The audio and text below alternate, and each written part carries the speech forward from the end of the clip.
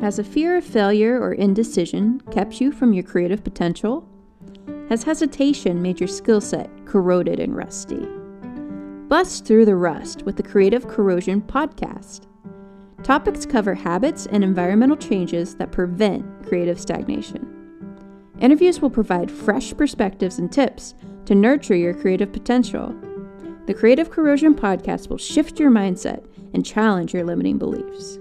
These episodes will act as your guide past roadblocks towards the life you keep imagining.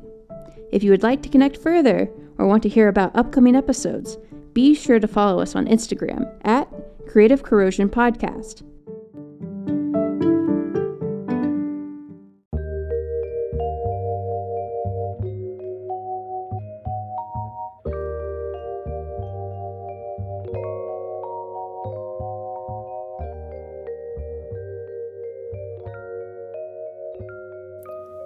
When was the last time you made something just for fun? If it's been a while, it's no big deal. It's really easy to get caught up in a daily routine. Over time, I've discovered that creativity needs room to breathe, just like we do. Can you think back to when you first started learning your craft? Do you remember how excited you were? When you approached a new piece or a new project, there was always this sense of uncertainty. But from project to project, you became more sure. You gained confidence as a creative and you went on a journey to become a master. I've seen over time, creatives lose that initial spark of excitement because things get predictable. It's kind of like thinking you want magical powers to be great at something instantly. But if you had those powers, you wouldn't want them for long because life gets really boring without a journey. So if things have gotten stale creatively, it's time to pivot and make a detour into the unknown. A few years back, I promised myself I'd start taking more risks. And I made this promise because I had a dream.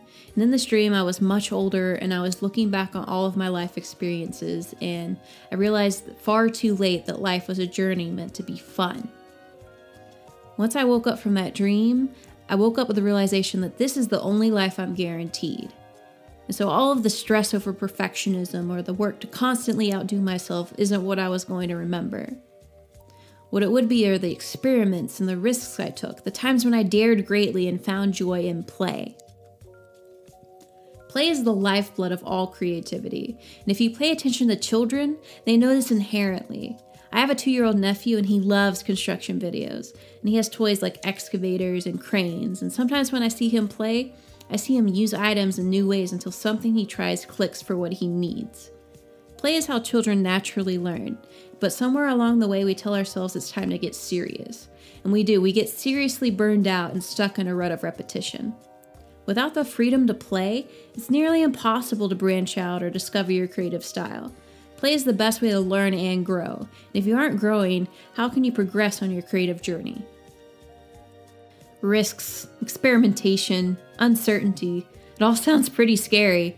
So I find it a lot easier to just call it play. When you call something play, you eliminate the pressure of it having to be for profit or to be acceptable with the rest of your work. Honestly, you can keep your creative play 100% to yourself if it helps you relieve any stress of judgment. But by using the terminology play, you allow yourself to let loose and make mistakes. When you step out of your norm, it's almost guaranteed there are going to be mistakes. So it's a lot less stressful if you can laugh them off or use them as a means to learn what not to do. So please don't get discouraged if you branch out into a new medium and you're absolutely terrible at it. You're obviously not going to be a pro from the start, and if for some reason you are, you're probably not growing or learning very much. People think failure and mistakes make them weak, but I think the courage to try something new and be vulnerable is actually one of the biggest strengths a person can have. Social media is an incredible tool for creatives, but it also amplifies how competitive the sphere of art and design really is.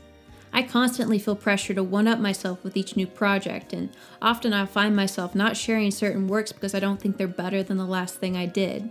It's like each project I tackle, I raise my standard, and eventually I'm stuck at a standstill. If you push yourself into a corner of perfectionism, it's going to get really discouraging, and it might make you want to give up entirely. This unrealistic standard is how you can actually suffocate creativity. Probably one of the best things about play is how it gives us the opportunity to cross-pollinate our skill sets. It also allows us to approach things from new angles. I recently listened to a lecture by famous designer Paula Scher, and in this lecture she covers some of the highlights of her career.